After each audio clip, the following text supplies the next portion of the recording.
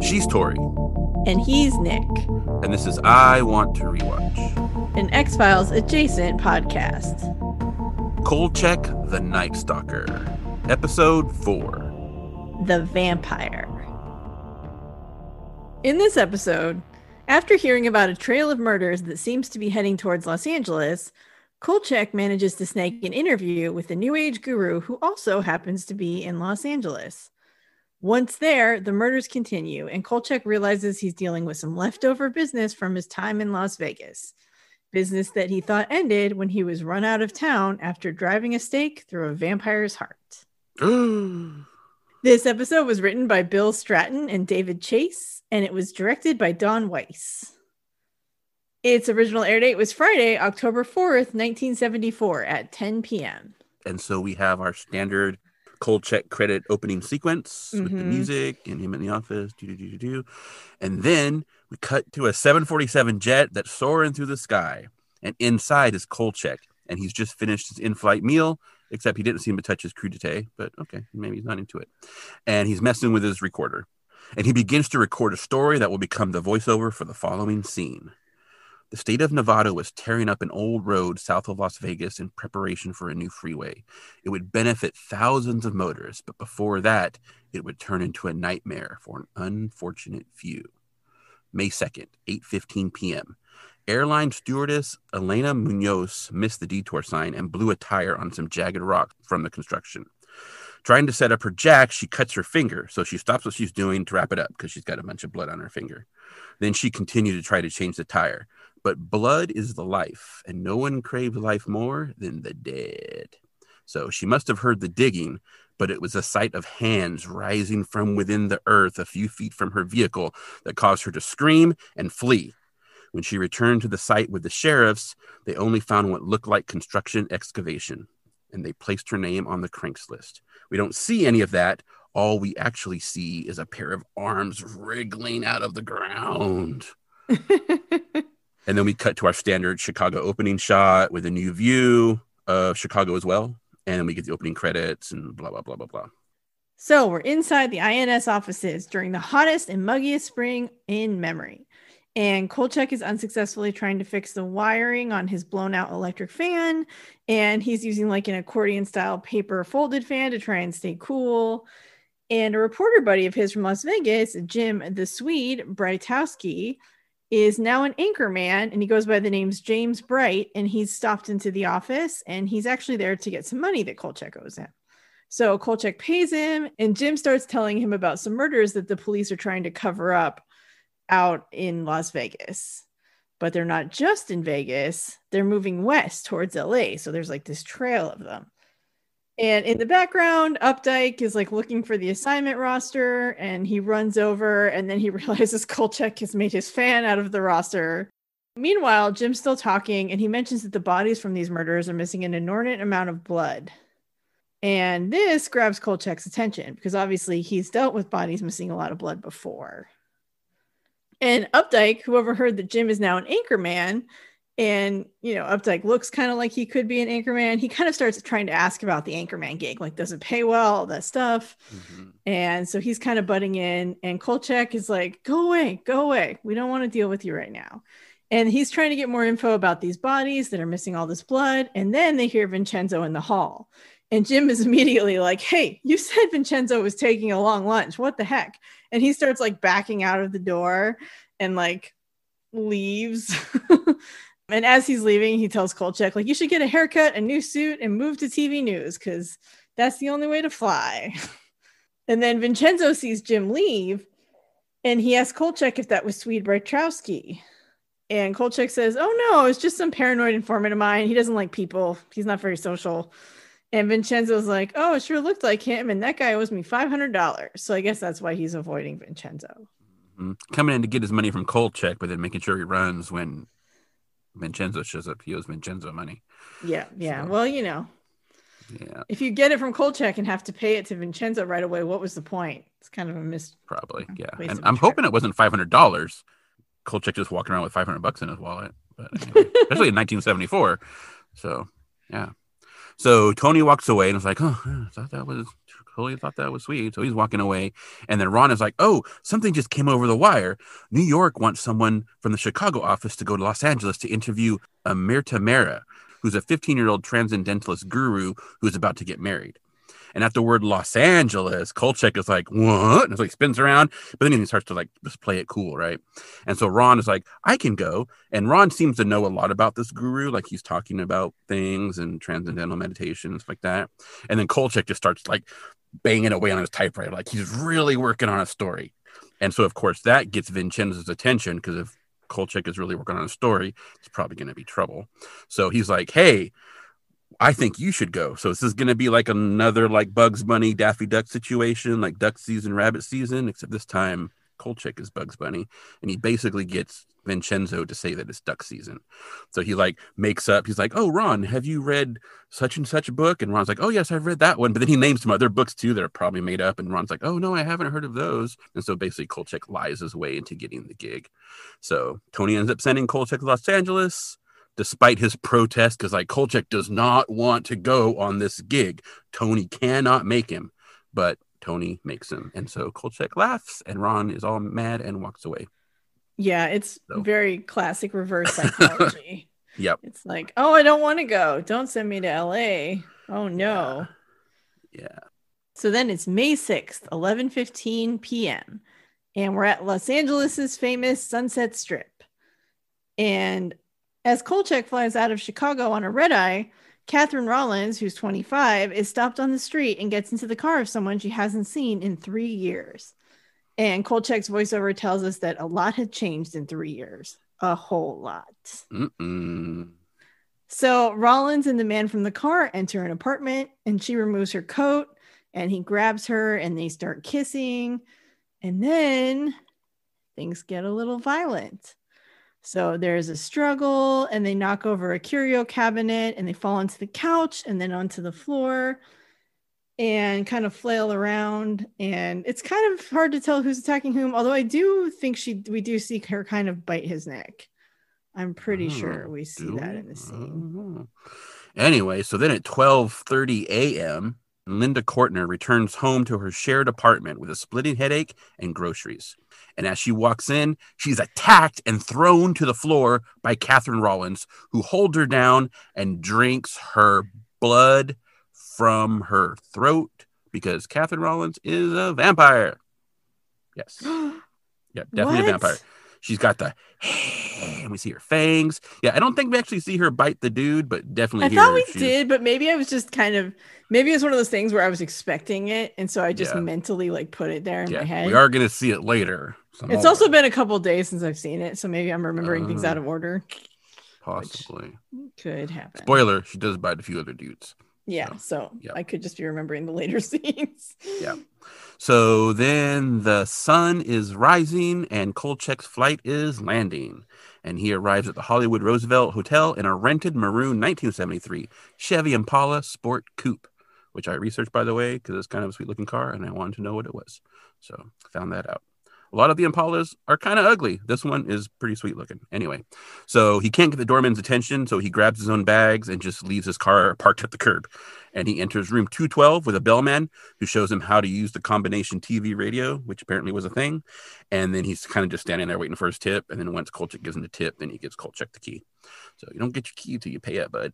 And then Kolchak really isn't a fan of like the Muzak, like easy listening the bellman chose. And so he changed it to some more like Kolchak moody jazz station. Kind of cool. And he's looking through a bunch of messages from the front desk. And then he's getting ready to call Vincenzo. But while he's being put through, because he's got to like call and say like, yes, can you please patch me through to number blah, blah, blah, blah, blah in Chicago? Because it's 1974.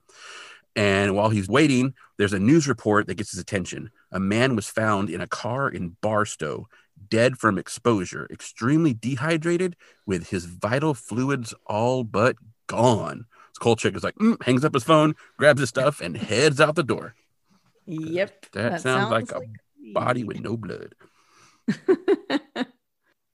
So Kolchak is driving down a desert road, and he's at what appears to be a police impound. And we see a Barstow towing truck, and it's bringing in a vehicle as Kolchak's speaking to the deputy sheriff, who is Deputy Sample. and he has a police dog with him. And the coroner thinks that Mr. Mitchell, who's the dead man, died between like 5:30 a.m. And the deputy figures he lost consciousness way before that and was just like in the car and died of exposure. Apparently, he stole the car in Vegas and was planning to repaint it, which is why he had taped the windows. So the windows are all taped up. And Kolchak goes to the car, opens the door, and like it's like, what was he planning to paint it inside? Because the windows are all taped up from the inside. And they're all like taped over with like this black paper that might, for instance, block out the sunlight if that were something that you were worried about. Just for example. And then he asked Mitchell if he happened to have any puncture marks on his neck, like fang marks. And the conversation immediately goes south. This guy's not going to play the game with Kolchak. And so Kolchak basically leaves after a veiled threat about what happened to the last nosy fellow who came through Barstow. So the sheriff and deputy sheriff are not amused. Yeah. And then we have a commercial. I do think it's weird because like Deputy Sample has like this Southern gentleman accent. He's kind of like, well, yes. Well, not that way because I can't do accents. I'm trash. But he sounds very kind of got that Southern thing going on. And so I'm not sure if maybe that's just because like Southern equates Hicks on television or not. I don't know. So yeah, I don't either. But he does kind of have what I'm thinking it's a Southern accent. Maybe it's not. It's not a Barstow accent. I can tell you that much. So yeah. Yeah, I don't remember too much. I was trying to think if it was just like a rural. Yeah, I think it's just supposed to be like that rural. Yeah, and so maybe Southern kind of thing. So yeah. So then the maroon Impala comes screeching around a really big driveway and then stops and like it's all woo, so it's got pretty good shock absorbers. And Kolchak jumps out and he starts trying to flag down this large black limousine that's going the other direction, and it doesn't stop. And the voiceover tells us that if he doesn't get the story on Amirta Mera and Transcendental Meditation, Vincenzo was going to fire him. So that was obviously like probably Amirta Mera leaving in a limousine, and Kolchak missed him. He's probably late for the interview. So he runs into what we assume is the guru's mansion, but there's a real estate agent inside who is showing the place to another couple. And the agent stops mid-sentence as she's talking to the couple when Kolchak enters, and she actually thinks he's the termite inspector and that he was supposed to be there in the morning, but he says he's not. But so then she kind of thinks he's another buyer. So she says, oh, okay, well, I'll be right with you. But then the couple like isn't interested in the place anyway because the mansion apparently doesn't have a basement, and the man needs a basement for all his wines. And he starts listing off all his different kinds of wines as they're going out the door. And whatever, dude. And so the agent's like, oh, we'll try the Basil Rathbone house right down the street. And then she like closes like these giant wooden doors, double doors, and then starts going into her like real estate spiel. She's all, it's a dandy buy at 525.5. It has 8 bedrooms and 4.5 baths. All of the fireplaces are made of Etruscan marble and the floors are quarried tile. So pretty ritzy. So that's like just under $3 million in 2021 dollars, but that's also just inflation and not like housing inflation. So that's probably way more than $3 million now. It's probably like a Los Angeles mansion that I'm assuming is probably at least 4,000 square feet, probably closer to 6 with that many bedrooms. Probably going to be closer to 10 million. I was going to say probably like in the 10 or 15 million at this point. 10, 15 at least. And I don't know much about Los Angeles real estate, but Los Angeles real estate is worse than Seattle. So oof. Yeah, because it's like $2,966,000 in today's money. And so, but again, that's just pure inflation, and inflation does not account for housing prices. No, which going have insane. Gone up. It's so crazy right now. I'm not even gonna get into it, but oof. Yeah. If you're a seller right now in the Seattle area, which I mean, this is April or May 2021, so this might have changed, but like you're in a good position. If you're trying to buy a house and you don't have tons of cash on hand, good luck. In case you guys didn't know, in real life, Tori handles real estate. I do. I'm not a real estate. I'm back office support for a real estate company. So I have a real estate license. I don't actually like practice real estate myself. I just support agents who do, but I do know a lot about it because I'm constantly helping sellers get houses on the market. So, and it came in handy this episode because she corrected some of my notes later in the episode as well. Yeah, because I knew I was surprised she used the right term. I was like, oh, that's what she said. So I was just typing what she said, but I didn't realize it was actually a name. I thought it was just like standard like, adjectives and nouns. But we'll get to that. That's actually a thing. Yeah. So Kolchak explains that he's here to see Amirta Mera, but he thinks he must have missed him. Good guess. Good guess. Maybe because she's selling the house. So Yeah, I mean, possibly. I mean, you could do showings while people are still there if, they're not home or whatever. But Yeah. And then Omerta Mera's assistant, Chandra, approaches and is like, yes, he's gone. And he's like, well, if you wish to speak with my most perfect master, then maybe you should have been here by noon, which is when your appointment was. And Kolchak's like, well, I was delayed, unavoidably delayed. But Chandra, whom Nick says is giving off a very heavy Jeff Goldblum vibe, which I can see that. Yeah, especially because the glasses, and I think just the way he's talking. So yeah. Is like, well, just as your delay was unavoidable, so shall be your disappointment. So he has just left to meet his faithful followers in Dallas. And so Kolchak's like, well, when can I meet him again? And Chandra's like, in time, no doubt, in time. But obviously that doesn't help Kolchak. Mm-hmm. And then he says goodbye to the real estate agent, Faye, and tells her to give everyone his love. And then he bows to Kolchak and leaves. And Kolchak realizes he's in trouble because now he's totally missed the interview. And so he's kind of screwed. So then Kolchak introduces himself to Faye, the real estate agent. And he just says, Kolchak, INS. And she mishears him. And she's like, when are you bureaucrats going to stop hounding this young man? And Kolchak realizes that she thinks he said IRS. And so it turns out Faye actually studied journalism and was a reporter in Greensboro, North Carolina. But after a bad marriage, she moved to Los Angeles and became a real estate agent. So she introduces herself as Faye Kruger, and she actually knows quite a bit about transcendental meditation and Omerta Mera, because she's the one who sold Mera the house, and she actually spent a lot of time talking with him while he lived there.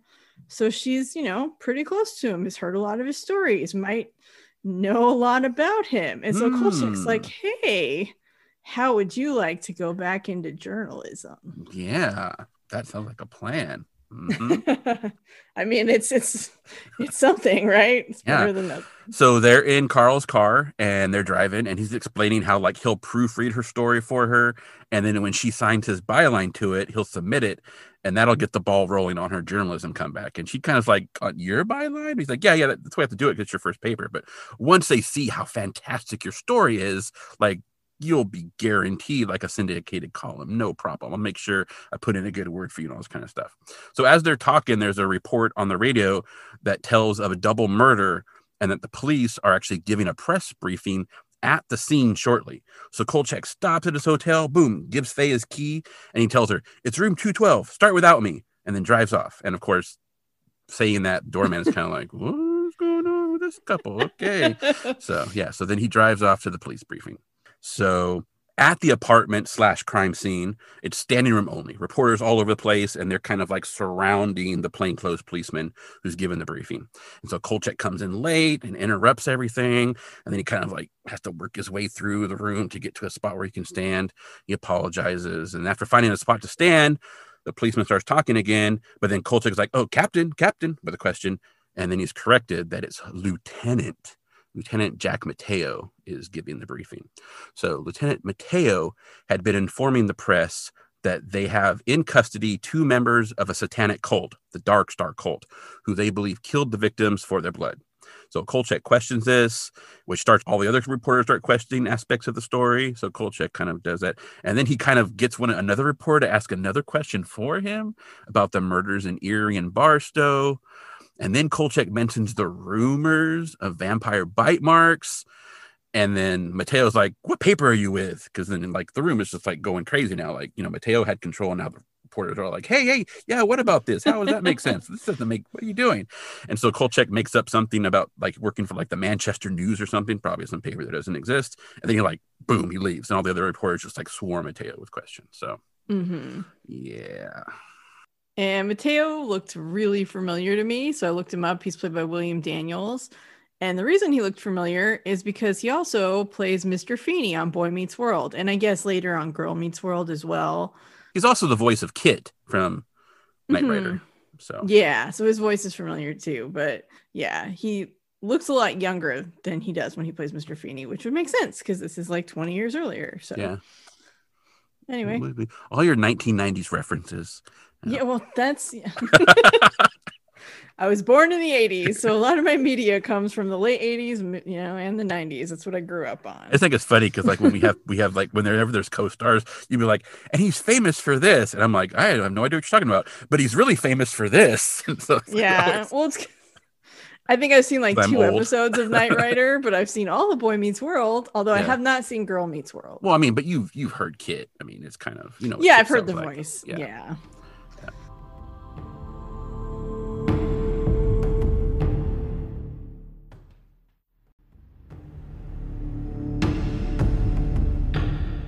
So Kolchak arrives back at the hotel room and Faye's typing on the typewriter, and he asks if anyone called from Chicago. And she's like, well, I wouldn't know because you told me not to answer the phone. So Carl calls a buddy named Frank in Las Vegas, and he's trying to get this list of missing persons. And it has 87 people on it. So Carl's like, okay, go ahead and wire it to me. And then he gets off the phone and it immediately starts ringing. And he's like, he kind of backs away from it. And he asks Faye if it's been doing that a lot. And she's like, yep, which must make it really hard to write. I would have a really hard time trying to write an article with the phone constantly ringing. So Kolchak grabs a towel and his electric razor, and he basically puts the towel over the receiver, turns the razor on, and uses it to pretend the connection's really bad. And the caller is Vincenzo, who repeatedly asked about the interview with the guru and how it went. And Kolchak keeps talking about the hotel restaurant and his food and pretending like he's mishearing the questions and responding wrong. And then he basically is like, oh, I've got to go. So he hangs up. And so Faye's been watching this exchange. And so she kind of smiles nervously at him. And then they have this exchange about this grammatical question about whether it's oft times or oftentimes. But then there's a police band, and I guess it comes over the radio. And the police will be halting their crime scene investigation for an hour and will be off the premises. So Kolchak grabs his gear and starts to head out. And Faye's like, well, when are you going to proofread my article? And he's like, you can proofread it. And then, they make a joke about, don't use words like dost thou. And she's like, no one does that. And he basically is like, okay, just, get it done and put it on the wire. And then he leaves. Yeah, because she's been using words like oft. And then he asked her, do you have any more offs or naries or dost thous? And she's like, no one uses dost thou anymore. But there is a nary. And so he's like, well, can you cut out the offs and the naries and then just put it on the wire? Because, yeah, he's getting a little concerned about what he's having her write. He's having her do his homework. So he should just, if he's not even going to proofread it and go through it and pretend like it's his, that's what he gets. He's got a bigger story he's working on, okay? He's just trying to... Anyway, so Kolchak is driving back to the crime scene, and he's talking about how things are done so different in Hollywood. Specifically the fact that the police arrested 2 suspects, and then they're doing their crime scene investigation at the building. And so, without being a little too spoilery, as he's driving, he sees this giant white cross up on a hilltop in the distance. So, kind of like a landmark kind of thing. So, might come up later. Anyway, so he enters the apartment because the door is unlocked. So he goes in, and in the living room, there's a closet, and the closet's half empty, and there's a bunch of empty hangers. So a bunch of clothes seem to be missing. So then he goes into the bedroom and immediately walks over to a dresser drawers and starts going through the drawers. But he didn't see that behind him, going through another closet, which is also half empty and got a bunch of empty hangers, is Lieutenant Mateo. And Lieutenant Mateo hears Kolchak opening drawers and is like, hey, what are you doing here? And Kolchak's like, whoop. So then Mateo asks who he is. And so Kolchak gives his name and tells him he's with INS from Chicago. And then Mateo tells him to leave. They have enough homegrown reporters and they don't need his help. And Kolchak's, well, I think you do need my help because those 2 warlocks that you've got locked up are innocent. And that Linda Kortner and her boyfriend were killed by a vampire, a real vampire. And so Kolchak goes on, talks about how the car in Barstow with his windows taped up to keep out the sunlight. And Mateo tells Kolchak that he needs to leave town immediately. But Kolchak keeps going on with his story about how they have superhuman strength and you need to have crosses. And the only way to stop him is to drive a stake through. And he's pantomiming it like he's going to drive a stake through Mateo's heart. So then he stops and he goes out the door before Mateo completely loses it. So, yeah. Yeah. And in the hall, Kolchak sees a man painting. So he's like, are you the manager? And he's like, the manager, the painter, the plumber, the gardener. So basically he does all the stuff at this apartment building. So Kolchak asks if he knew Linda. And the man doesn't really answer. And so Kolchak is like, have you been talking to reporters at all? And he's like, nope, police gave me strict instructions not to talk to the reporters. And Kolchak's like, yeah, good. Don't do that. Glad to see you're complying. By the way, I'm Carl Kolchak, INS. And he flashes his ID. And so this guy thinks he's some kind of agent now. Mm-hmm. And so Kolchak asked about the missing clothes, and we learned that they were very expensive and that Linda kept late hours and she was working for Grace's catering service. And assumptions are kind of made about her career because apparently her sister went to Las Vegas to be a showgirl, but then her sister disappeared and Linda was really upset about it. And her sister's name was Catherine Rollins. She killed her own sister, man. That's messed up. I know. That's shoot. That's cold. Yeah. She killed her own sister. Yep. Angela's level of evil vampire. Like, jeez. Yeah. Wow. So then it's May 8th, 8:10 p.m. and Ichabod Grace is about to make an investment. Obviously, this is Kolchak's narration, right? So we see this old dude like chatting up Catherine Rollins in like a lounge area. And then as he's like talking to her, this other guy who is Ichabod Grace walks up and like start talking to the guy. And the guy's like, no, hey, I'm with her, leave me. And he's like, and kind of talk to him and basically like insists that the other guy gets up and leaves. So the guy does leave. And so Grace is basically like a pimp. And he's given his pitch to Rollins and he's adding her to his stall of foxes. And then she agrees and they walk off together. But Kolchak tells us that Grace was unaware that his most recent acquisition was more closely related to a bat. Yeah. A flying fox. Anyway. Yeah. And then we have commercial. Yeah. Yeah. So Ichabod Grace. I wonder if he owns a catering company. Could be. So Kolchak enters the hotel room and he's got the missing persons list that Frank sent him. And Catherine Rollins is number 56 on the list. And she'd been arrested a few times for prostitution. And then she was reported missing in late 1970 at the age of 25. And he begins to look through a phone book and the phone rings. So he grabs his electric razor and like wraps his tie around the receiver and answers the phone. And Vincenzo immediately shuts him down and tells him to turn off the razor. Like he knows what Kolchak's doing. And he's like, why are you playing these games? Why haven't you been returning my calls? And Kolchak says, I haven't been able to return your calls because I haven't been in my room. I've been out working, obviously. And Vincenzo's like, okay, well, let me ask you a few questions about the interview. And Kolchak's like, well, can I call you back? And he's like, no. And Faye actually enters the room and she has a copy of her story. So Vincenzo starts asking questions about it because it basically reads like a real estate feature. Like it points out the architecture and all the features of the home and doesn't really copper talk pipes about. And, like all the stuff. Does this mansion really have copper pipes? And he's like, yes, it does. Yeah, it's all the stuff that you would put like in a real estate ad if you were selling a house, not if you were trying to talk about a guru.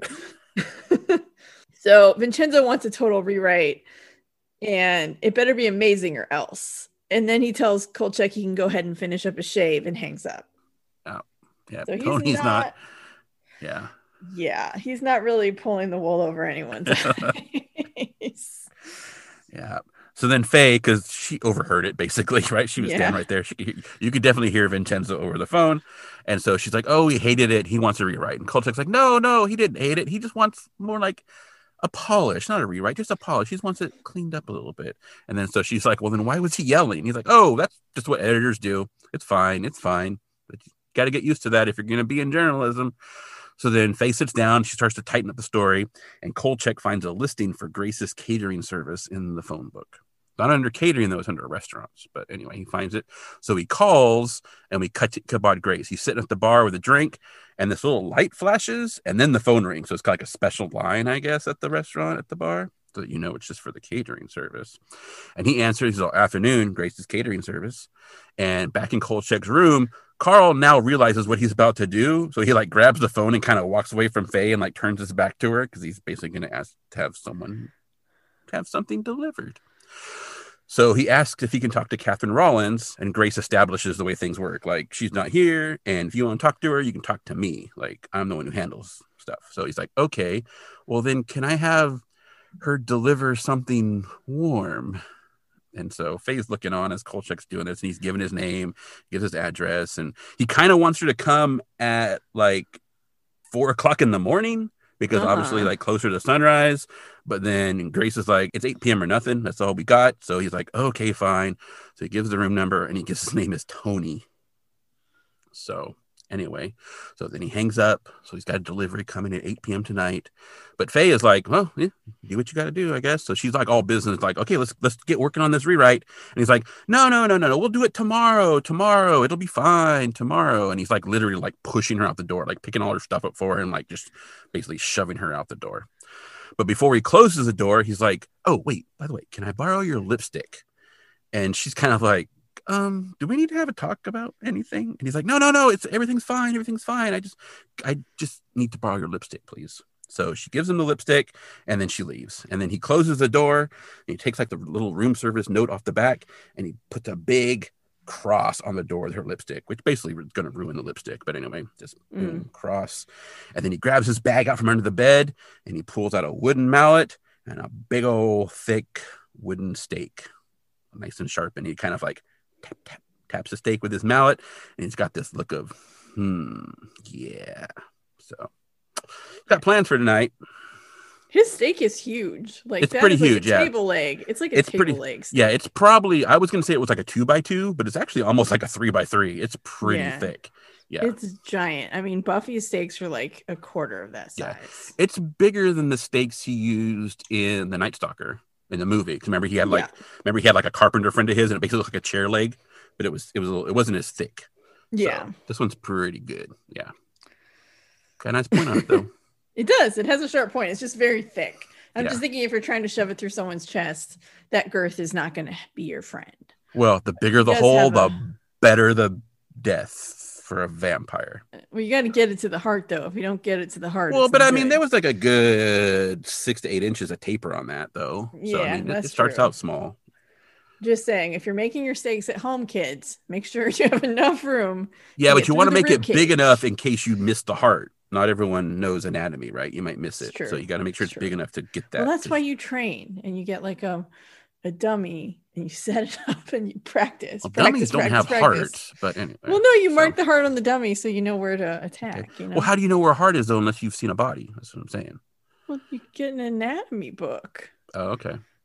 I mean, it's not that hard to train to be a vampire hunter. I mean, not that I would know. I'm just saying. Okay. I certainly don't have any firsthand experience.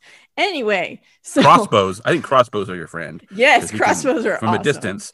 Yeah, I mean you got to be able to aim, but still, yeah. Yeah, and you got to be able to reload it too. They don't have like clips on crossbows. Although you probably could make one that does. I bet. Anyway.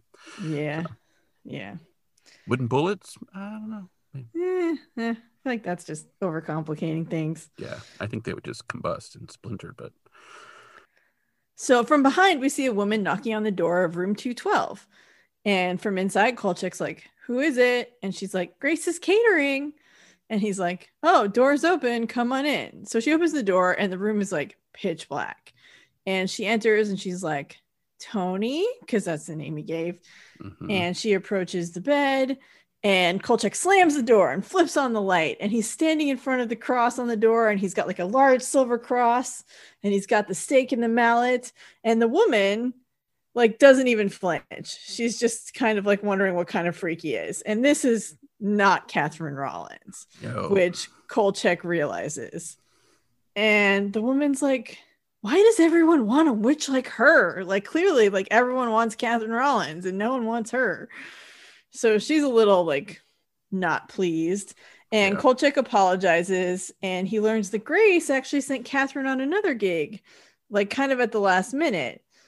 But this woman's like, but you know, I'm here. And then he's like, well, you can go. And she's like, not without my payment. And like he owes like $200 for this visit. Yeah. So then Kolchak goes to see Grace at the bar and he's talking to Grace. And Grace was like, I don't have to answer your questions. And Kolchak's like, well, you need to because you're hiding murder stuff, right? So he finally gets me asked if Linda Kortner worked for him. Grace is like, none of your business. And he's like, Catherine Rollins is Linda's sister and she killed her.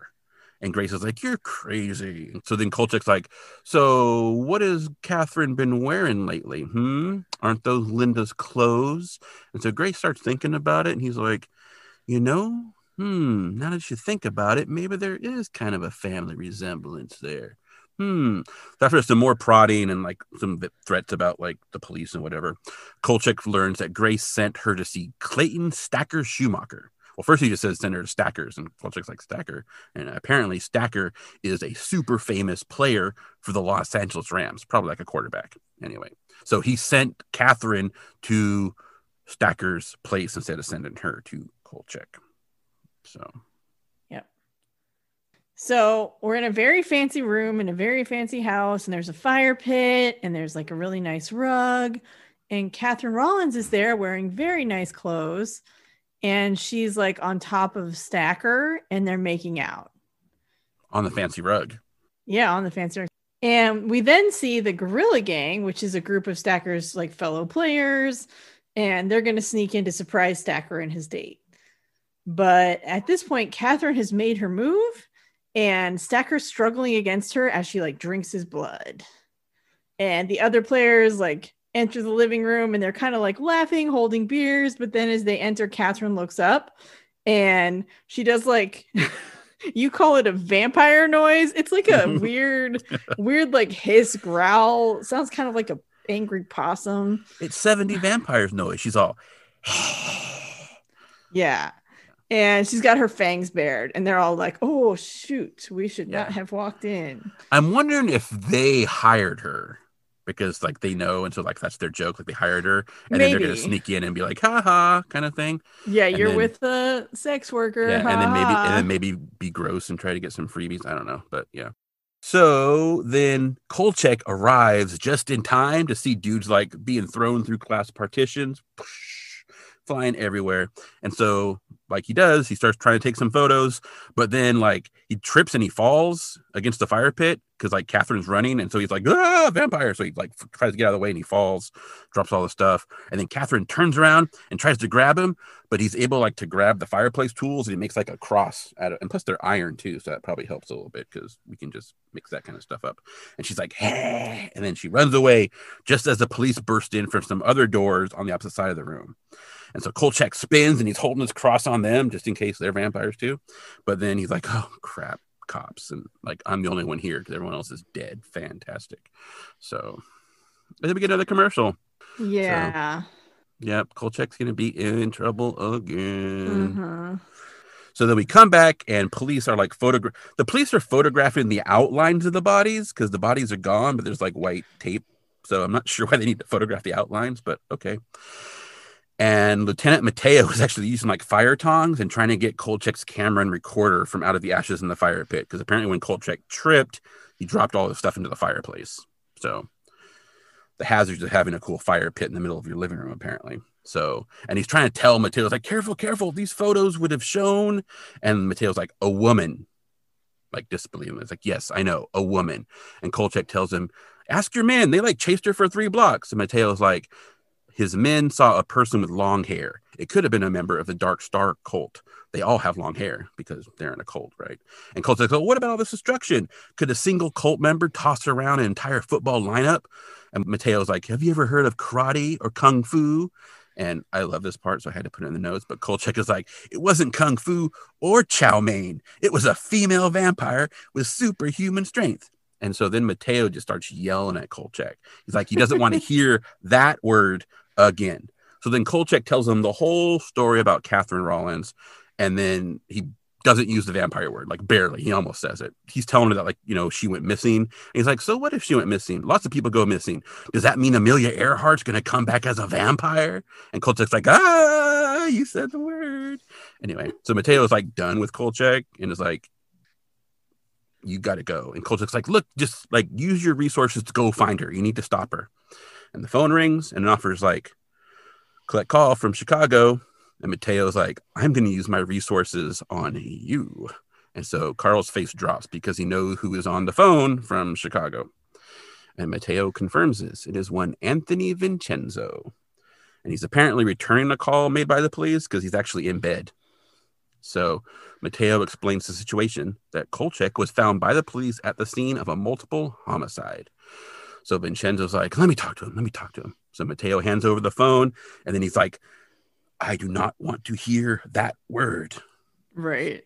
We'll see. So Kolchak like grabs the phone, and like he puts on his everything is fine smile, which is funny because Vincenzo can't see him. But he's like, hello.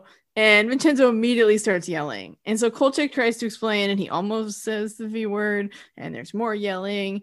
And Tony's like, all I want is a story on Omerta Mera, which you had better get or you're out of a job. Like, we sent you to LA to get this one interview. Why is this happening? And so basically anything else Kolchak does is on his own, and he has no backing from the INS, so he has no reason to be at the scene. Like, they're not going to support him in this. And Kolchak understands, and like he hangs up because, you know, he hangs up before Vincenzo's finished, which, you know, is not going to help his case. Yeah. And Mateo tells Kolchak that he needs to be on a plane out of LA by 6 a.m. the next day. And Kolchak says he doesn't know if he can do that, but then he receives a police escort back to his hotel. So yeah, by his tie. So yeah, yes, they're gonna try and get him out of there. Yep. So it's morning, and Carl is in his room packing, and Faye comes in, and she's ready to work on the story, right? Because it's tomorrow. We're going to work on the story tomorrow. But then she kind of notices that he's leaving. So they have a little discussion. He's like, well, I'll miss you. And she's like, so what about the story? And he's like, well, write it. You can do it. I believe in you. Write the story and send it out. It'll be great.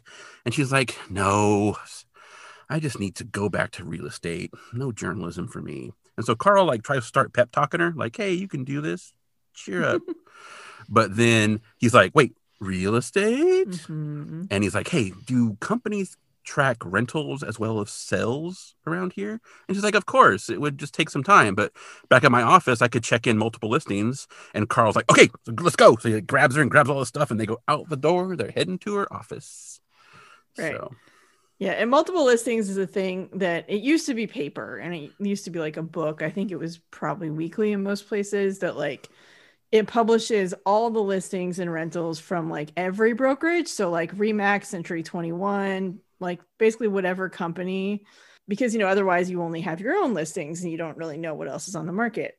And so now it's all digital, and there are like MLSs, it's called multiple listing services, in every region, and they're all online. And that's how homes get on like Redfin and Zillow, is they get read from the MLS. Yeah. And I just thought she meant like we could check in multiple listings. So, but no, multiple listings it's a real thing. It's all digital now, way faster, but she probably has a bunch of multiple listing books at her office. So that would be a good place to start. And if you can't find it, you can always call the agents on the listings, be like, hey, have you heard of a whatever? Yeah, which is apparently what they do. Yes. But, yeah, they make a lot of phone calls apparently. So yeah, so they probably call a lot of real estate agents asking about like, have you rented to this person, or, you know, anyway.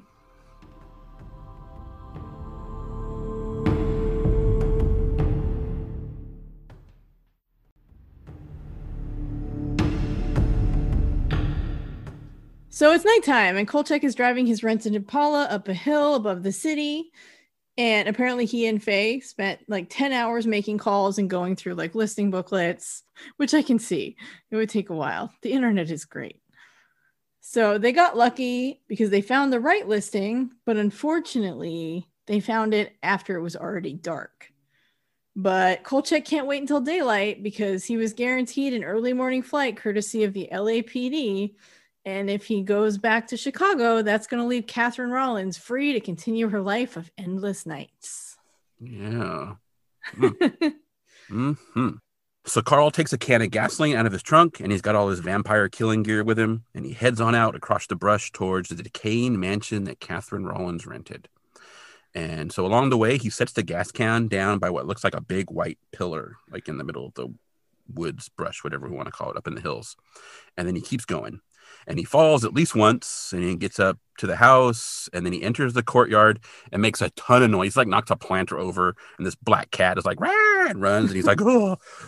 So then he gets his composure, and he walks around, and he sees this big wooden crate that possibly could be a vampire resting spot.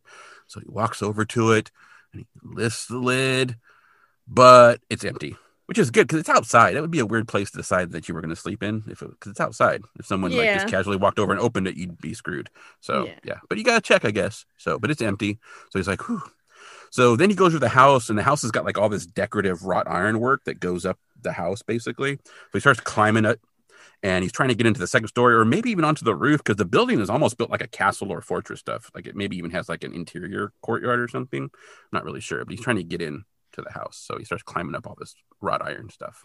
Right. So once he's up there, he hears what sounds like maybe a cat or an angry possum or possibly a vampire. Possibly.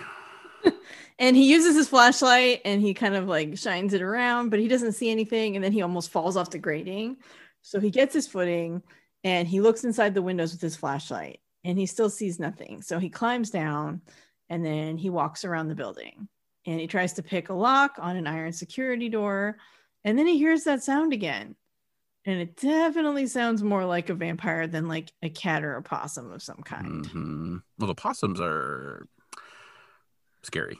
So yeah, they are. They are. Yeah. I want to say they're evil, but they're not. But they're scary. They're scary. I got scared by one really bad when I was like 21. So yeah, I was working overnight at a factory, and I went outside, and there was a giant ass possum sitting on top of some pallets, and just scared the living shit out of me. Anyway, so oh yikes. Yeah. Also, they're ugly. They're not attractive animals. Ugh. Anyway. So he still doesn't really see anything. So he goes back to working on the lock and then he hears it again and it's really loud this time. So he looks around with his flashlight again and it's Catherine Rollins and she has her fangs out and she lunges at him and she knocks him down. And then he's able to drive her back with the silver cross. So he gets up and runs and she follows and he stumbles several times and she eventually pounces on him and she's on top of him and he cries out and slams the cross down against her back. So like she's on top of him and he just like slams the cross on her back and it starts like smoking and she shrieks and she falls away. And so she lands on her back and then she's like writhing. I guess she's landed on the cross. So she's on the ground and she's like writhing in pain. Yeah. So Kolchak runs, obviously, as you're going to do. But she manages like to slip out of her coat and it's all like smoking. And then she pursues him. And so he gets to the gas can. And apparently he also had like some torches. So he lights 2 torches and she runs at him. But he gets to the big white pillar and he hits it with a torch. And it turns out the big pillar is actually the giant cross on the hill. And it just goes up in flames. And so Catherine is like, like giant flaming cross, right? Vampire probably doesn't like that. So then Kolchak hurls the other cross like across the field and it lights up this giant wall of flame. So I guess he did some preparing that we didn't see off camera and maybe use that gasoline to make a big circle around the cross so that she's trapped inside. So inside the flaming circle is a giant flaming cross, Catherine Rollins, and Kolchak. And so she's hissing at the wall of fire and then she turns around and finally she succumbs to the fiery power of Christian symbolism. And she falls on the ground and she does that cool TV thing where she like kind of shakes and then goes, ugh, and just like stops. She's dead. And so, well, she's not dead though, because she's a vampire. So Kolchak walks up, she's laying there and he's got a stake in his mallet. And as he gets down on his knees, we hear police sirens. Yep. So Kolchak's voiceover tells us that Mateo had a detective tailing him, but he had managed to lose him and they didn't find his car until right around the times that Catherine Rollins found him. But of course, at that point, all they really needed to do was follow the light because there's this giant burning cross. It's pretty easy to see. Yeah. So we burning crosses only valid for vampire hunting, okay, folks? Only valid for honestly hunting. It's probably not your best bet vampire hunting. Fire but it probably doesn't hurt. I mean, it doesn't hurt, but I'm just saying it's riskier to you. And so that's something to be aware of. Yeah. You know, the safety issue. Safety first when hunting vampires, guys. Safety first. So we see Mateo and several officers approaching. And Kolchak has just finished driving the stake into Catherine Rollins' heart. So obviously they see him like hand on the stake, basically. Mm-hmm. And Mateo walks up to Kolchak and he's still holding the mallet. And he kind of looks down at the body and then back at Kolchak in just like complete disbelief. And Kolchak's just standing there and continuing his voiceover. He tells us that the cross was a local landmark. So he actually had to pay for a new one, but he didn't mind, even though unfortunately he couldn't find a way to put it on his expense account. Yeah. And then I think we have a commercial here. It would be like a commercial break kind of like cut, but I'm not sure because pretty close to the end. So I don't really know. But then we see Kolchak, he's on a jet and he's heading back to Chicago. So obviously they just said like, oh, hey, you can't be, if you're going to kill vampires, you got to pay for the cross. No problem, right? They just let him go. It was all cool. So he's talking to his recorder. Oh, he says, of course they charged him with murder. Oh, okay. Yes. But then after 12 hours, they just let him go. For some reason, we don't know. They never told him why they let him go. But while he was in Mateo's office, he did manage to get a look at the coroner's report on Catherine Rollins. And it stated that the tissue structure was that of a female body that had been dead for over 3 years. And it was a medical conundrum for which there is no explanation. And then he turns off his recorder and he just is like, 3 years. He's just kind of thinking. And then it's over. And we get the end credit sequence and done. Bye-bye. Yep. That's it. That's it does feel like they could charge him with like desecration of a body or something. Like he's lucky he didn't get some other kind of charge. That's true. But then they have to prove where he got the body from. Yeah. Well, I mean, he was standing over it, so they don't have to prove he got it from somewhere. Well, I know, but then it's like they could ID the body and then like, well, where was this body? Where did the body come from? Like, is there a grave that it's missing from? Like, did he just have it in his car the whole time? Who knows? Yeah. I have to say the whole thing about like her being dead for 3 years, according to the coroner, does have some interesting implications about vampires in the Kolchak world. Mm-hmm. Just like the physiology of how they work. Like you would die and just go back to your real age kind of thing. Well, no, because you know, like in most vampire stories, you kind of like you're dead, but you're not decaying like actively or anything. Whereas if she shows that she's been dead for 3 years, that suggests there's some cell decay or something happening where they can tell that. Well, I'm thinking like once they die, they just like crumble to whatever their real death would have been. That kind of like mystical thing. That's what I'm thinking. So like she would show like the decay of being dead because she technically did die 3 years ago, right? But her mystical vampirism kept her alive. But then once the mystical vampirism is gone due to the crosses and the stakes, like that power, and so she just reverts back to what would have been normal. So if you're like super old, you would have maybe been bones or maybe dust because you're super, super, super old and your bones just turn to dust. I don't know if bones do that, but anyway. So yeah, that's what I was taking it as. But I could see what you're thinking, like the deep cellular structure. So like just externally, she would look young, but internally, she's like 3 years of decay going on. So, I mean, I guess all you would need is whatever you use to digest blood. So, because do vampires breathe? Do their hearts beat? I mean, know. It depends on the lore, right? It depends on the vampire. And some of them, yes, and some of them, no, and some of them, if they want to. Do they poop out only when they blood poop? I don't know. No, I've never heard that. Okay. Because they mostly metabolize the blood and then. Oh, so there's no waste. Okay. Yeah. But I would like to not have to go to the bathroom. That would be cool. Yeah. So. I mean, I'd be a vampire given the option. Don't come at me, vampire hunters. Don't at me. But I'm just saying. Well, I know. I guess it depends on because like think of it like we mentioned like she killed her sister. So like when you're a vampire, do you have control and like what level of control? Like when she was or like would she have done that if she was a person and just like, you know, she got walked in like committing a murder, would she just like, boom, okay, well, you saw me kill him, so I'm going to kill you. Too bad, sister. So I don't know. Again, it depends on the vampire world. Like some vampires don't, some vampires do. Just or if you're in the bloodlust rage, do you lose control? So again, it depends on the world. So I don't know. In Kolchak world, I would say that you probably don't have a lot of control. And you're probably just because she's not making smart decisions, right? Or you just lose total empathy, maybe.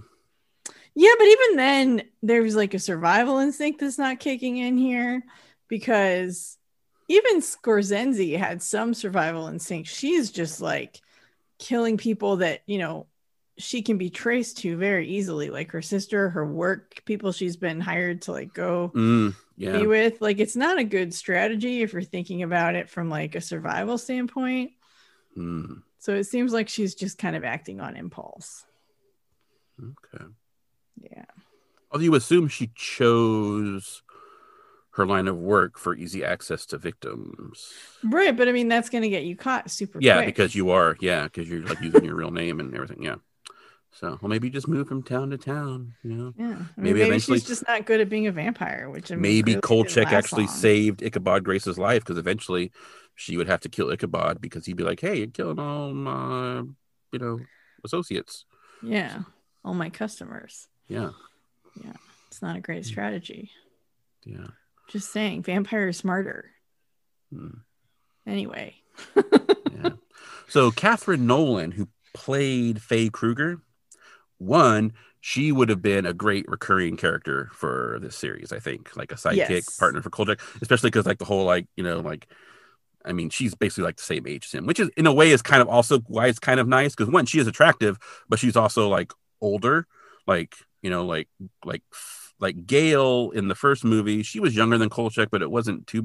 But like in the Night Strangler, like with Louise was obviously like in her mid-20s at most, and then so that she was kind of very young. Yeah, so this was a little more closer in age, so, and there was some good chemistry between them, and then also she's like again she's like she's his age, but she'd be like the junior reporter, like with Kolchak, and he's trying to. So I think that would have worked good. Plus, and then they have that dynamic of, we've talked about it before, like him having like the female character, like the side character to work with, kind of thing, which is to like bounce off of, and yeah. Also, she was the first female president of the Screen Actors Guild from 1975 to 1979. Kathleen Nolan. So yeah, so good for her. Yeah, that may have conflicted with her being in the show. Who knows? But yeah, so yeah. Awesome. Well, good for her. And I would have loved to see her more. Like she does have they have a good rapport dynamic back and forth. And it'd be fun to have Kolchak have someone he can just try and give his homework to. Yeah. Also, ginger. So I'm gonna be on board with that. So yeah. All right. Yeah. So what did you think of The Vampire? I thought it was good. It was a solid episode. Like I liked the whole I liked that this woman's been missing for 3 years and they're building a freeway and it unleashes this vampire who's apparently been buried in the desert for 3 years. Mm-hmm. So that's got to be rough. Well, those arms when they were coming out, those arms were looking pretty rough. They were looking a little desiccated. So yeah, she definitely. I mean, maybe that's why she killed her sister. Maybe she was in such terrible shape that she just needed blood quickly, like a lot of it, to recover. I mean, she looked pretty good when the guy picked her up. That's true. So maybe she killed people in the. Well, she killed at least one dude in the desert. The guy in Barstow. Well, because there were deaths in Erie, and then in Barstow. And I think when he's talking to Swede, there's one in Erie and there's one somewhere else. And then there's the one in Barstow as well. So there were a trail of murders along the way. But yeah. Yeah. So she was probably building her strength back up. Although according to that other worker, she wears a ton of pancake makeup. Yes. So, to cover up maybe her vampiric skin. Yeah. Well, I mean, you got to cover up the pallor. Unless you're into the pallor. I mean, you could be into the pallor. Yeah, but there's a point where it stops looking like goth hot and starts looking like preternaturally dead. And that's when you get into trouble. She should have hooked up with the Dark Star cult. They probably could have been into that. They might have been. Yeah. Because apparently they like blood for their satanic rituals, according to Mateo. Yeah. So, yeah. But if they're using blood for their rituals, they may not have been willing to give it to somebody else. Oh, that's true. Anyway. Yeah. So I thought it was solid. I thought it was well paced. It was good. It was a fun vampire story. I wish the vampire had I guess she didn't need it. She didn't need to have dialogue or anything. She just did. Well, that's the thing. So Scorsese didn't have dialogue either, I don't think, in the Night Stalker. Probably not. He didn't have. I think he just kind of a couple times at Kolchak and some of the victims. So yeah, neither of them did. We assume they can talk because she's chatting up. Well, and remember in the movie he did talk to the used car dealer. Remember, because he was trying to get that car. Yeah. So and we see her talking to dudes. So yeah, we know she can. We just don't. I mean, it was good. Yeah, I would give it probably. Yeah, I'd give it a 7. 7. Okay. Yeah, it's pretty good. All right. So you pretty solid in with. So actually, you've given a 7 every episode so far, except for the zombie. Except for zombie. Yep.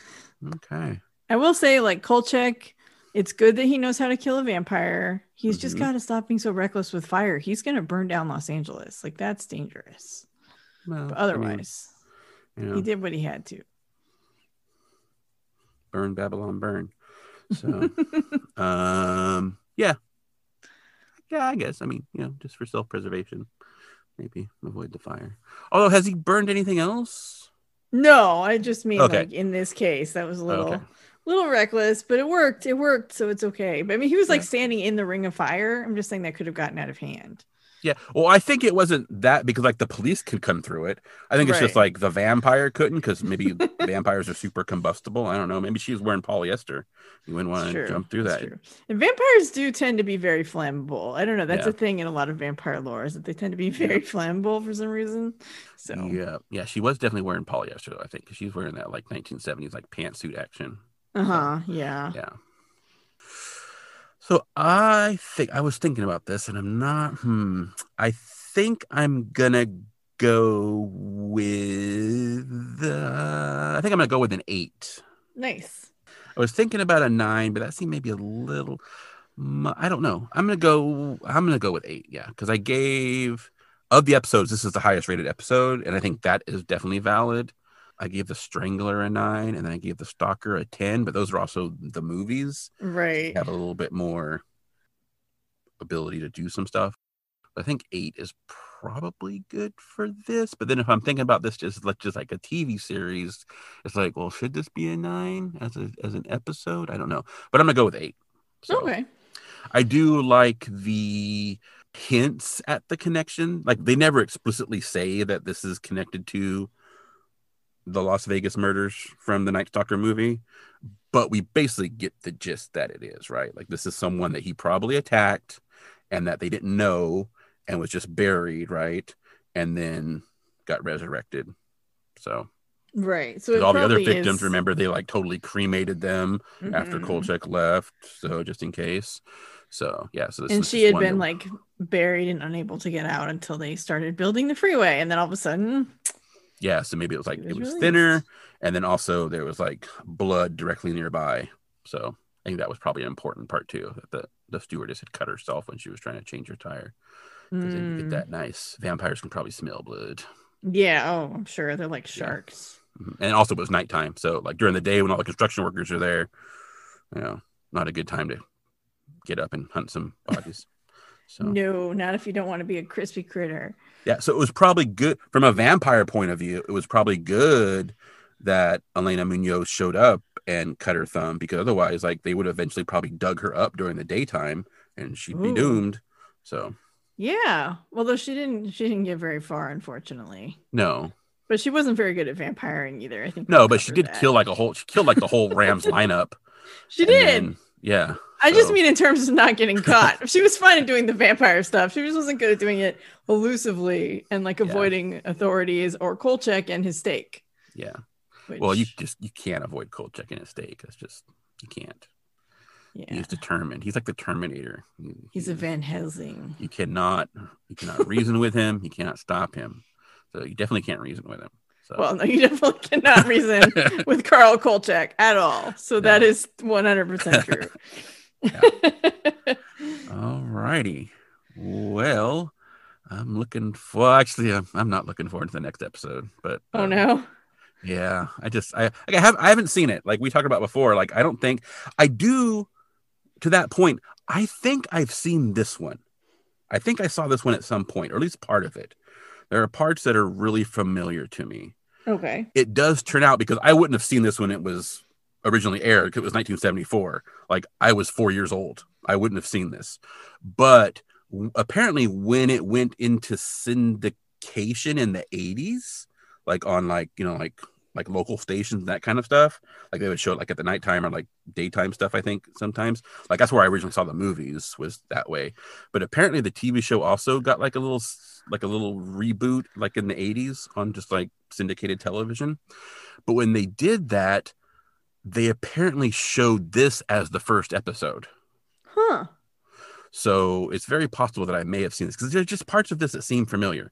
It also could just be that I've seen so many images from it just as like a Kolchak fan, even though I haven't seen the episodes, like I know the characters and that kind of stuff. I may have just seen so many images, especially with this having such a direct connection to the movie, that I may have just seen so much. That's why it looks familiar, because I've just seen stills. And so, yeah. Yeah, that's totally possible. But I may have seen this one. But the next one, I have also, the next one I think doesn't have a high reputation. So we'll just put it that way. Yeah. It's one of the ones why I think I never watched the series, because like what I heard about this episode and a couple other ones was like, oh, it's going to be not great television. So, but so far I've actually been really impressed with the episodes. The first 4 episodes. So. Yeah, I think they've been pretty good. I mean, it's solid TV. So yeah. I am curious because the next one is the werewolf, and I know you're actually really big into werewolf lore. So I'll be curious to see what you think of it. I haven't watched it yet. So. Not to be spoilery, but it's werewolf on a cruise ship. Oh, yeah, that is amazing. Yeah, that is such a weird. I love it. That is so weird. Okay, that's well, perfect. we'll see if that carries through. I hope so. Because talk about it next week. Yeah. All right. All right. I Want to Rewatch is hosted by Tori and Nick and recorded at Black Cat Studios. Episode production, design, and editing is by Lazy Ann Productions. Our music is Dark Science by David Hillowitz, and The Truth is What We Make of It by The Agrarians. Our premium feed is where you can find all of our X-Files adjacent bonus episodes covering television and films that are, you guessed it, X-Files adjacent. If you like these bonus episodes, tell a friend about our Patreon page. We'd love to have them join us. Speaking of which, be sure to join us next time as we rewatch episode 5 of Kolchak the Night Stalker, the werewolf. And try to figure out if the truth is still out there.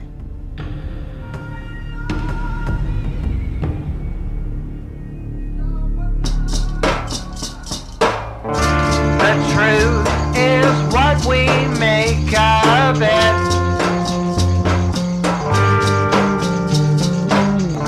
Expression sold, we know no other. Collapse, surprise, new secrets found.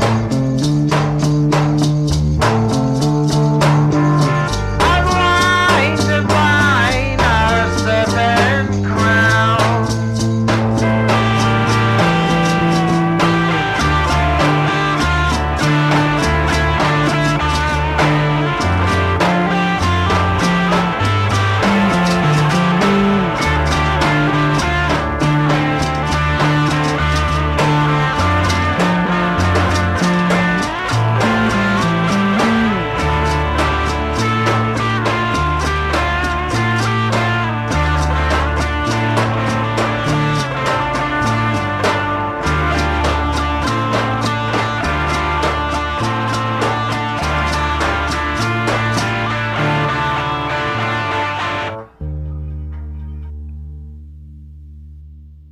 If the truth